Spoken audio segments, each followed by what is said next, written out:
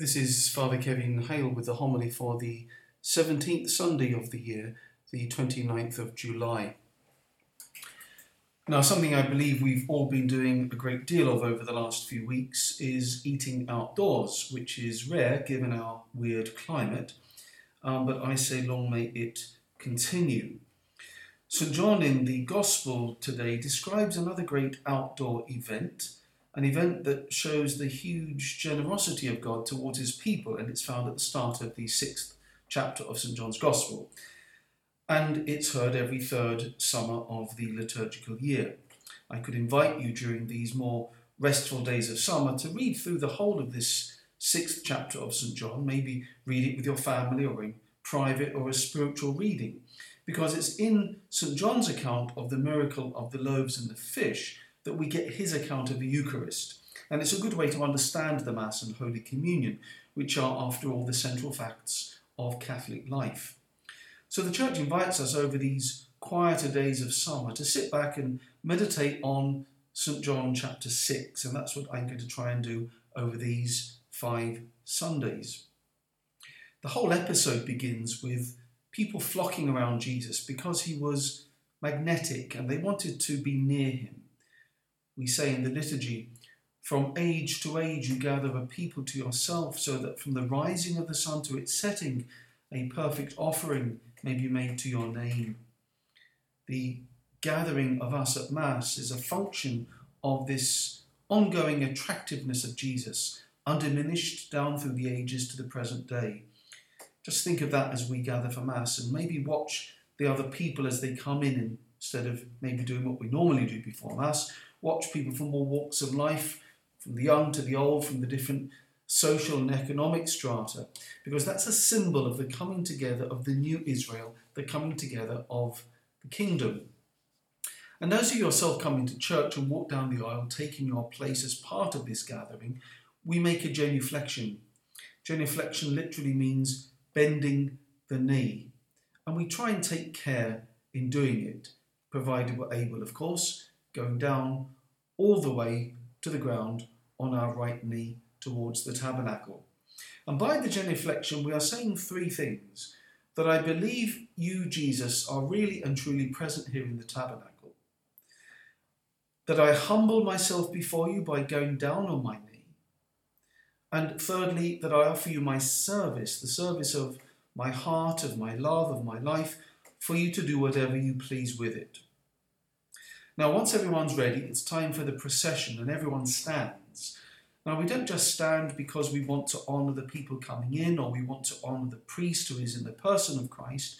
We stand because this procession isn't a parade, but this procession is a pilgrimage. And as the priest and the servers walk down the aisle and they get towards the altar, we stand because that's a sign that we're part of that pilgrimage as well.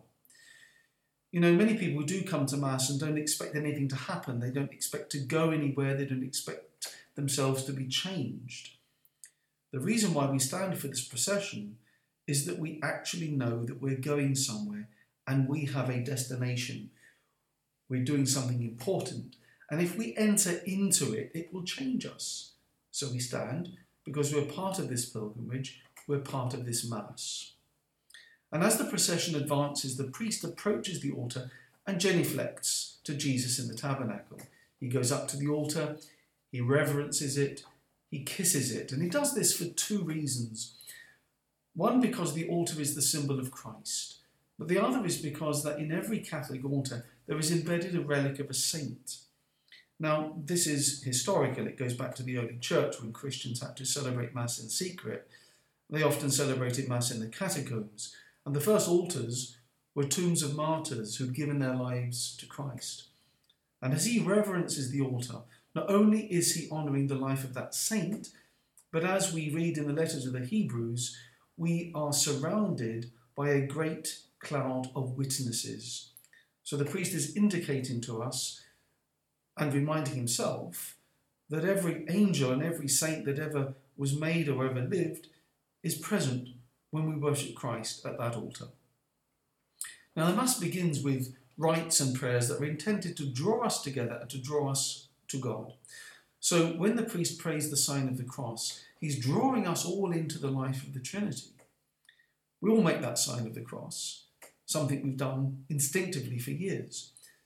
But remember, whatever we do always means something. Even the way we hold our hands means something.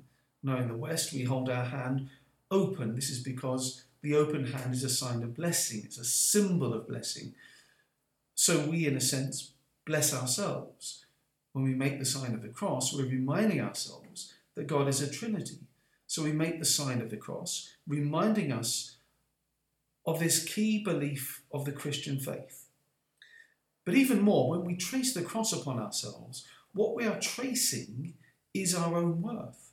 It's our price tag. Now, you could ask the question, how much am I worth? Well, the sign of the cross is our price tag. It's how much we're worth, because we're worth an infinite sum. And as often as you find yourself not knowing the meaning of life or not knowing if your life has a purpose, you can make the sign of the cross, and it reminds you that you're here for a reason. You're here to know God, love him, and serve him in this life so as to be with him forever in the next. And that's all wrapped up in the sign of the cross. After the sign of the cross, we enter into the words of the greeting. The greeting is that normal everyday language, how are you? But at Mass, what's actually happening is the priest is saying words that are from Scripture. In the Bible, whenever a prophet or an angel or Jesus himself was calling someone to do something dangerous or something greater than they had the strength to do on their own, that prophet or that angel or the Lord would say, "The Lord be with you."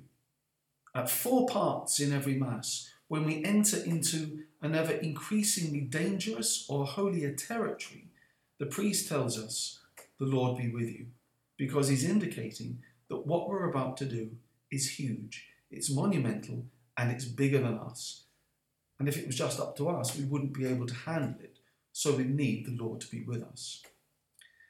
The next part is the Kyrie. Kyrie comes from the Greek language, it means Lord, and we pray Kyrie eleison, Christe eleison.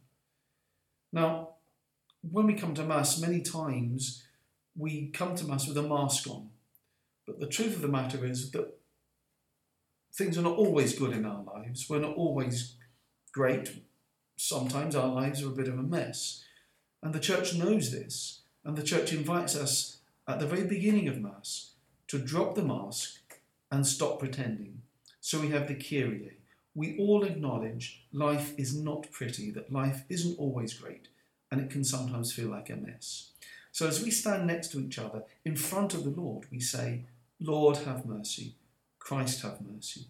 We drop the mask, knowing that we come before God in our brokenness.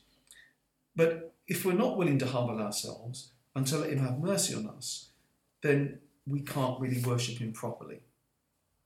The next part is the Gloria. And this comes after we've acknowledged our sins, that we've experienced the mercy of God, so that we can sing his glory. And that hymn Gloria is us joining the angels and the saints in heaven. And what we do when we say or sing this hymn is to praise God.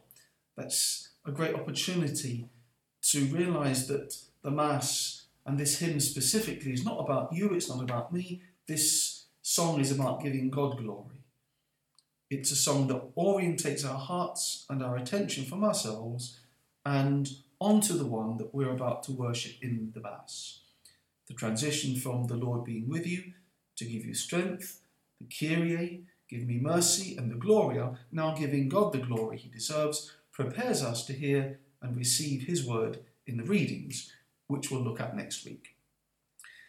Well, the Jews went home after that picnic and they were hungry again. In the Eucharist, however, all our spiritual hunger is satisfied and our desire for heaven is increased. We've been given what they were not, and we can never meditate on it often enough for the benefit that it brings. If we can try to live the Mass in a manner full of amazement, then we will find our participation arises spontaneously from our faith in the Eucharist. It's the amazement that the Blessed Mother felt when she received Christ in her womb, and the amazement she felt when she knelt at the feet of the apostles to receive the same Jesus that is given to us. Let us pray. O God, protector of those who hope in you, without whom nothing has firm foundation, nothing is holy, bestow in abundance your mercy upon us, and grant that with you as our ruler and guide, we may use the good things that pass in such a way as to hold fast even now to those that endure. We ask this through Christ our Lord. Amen.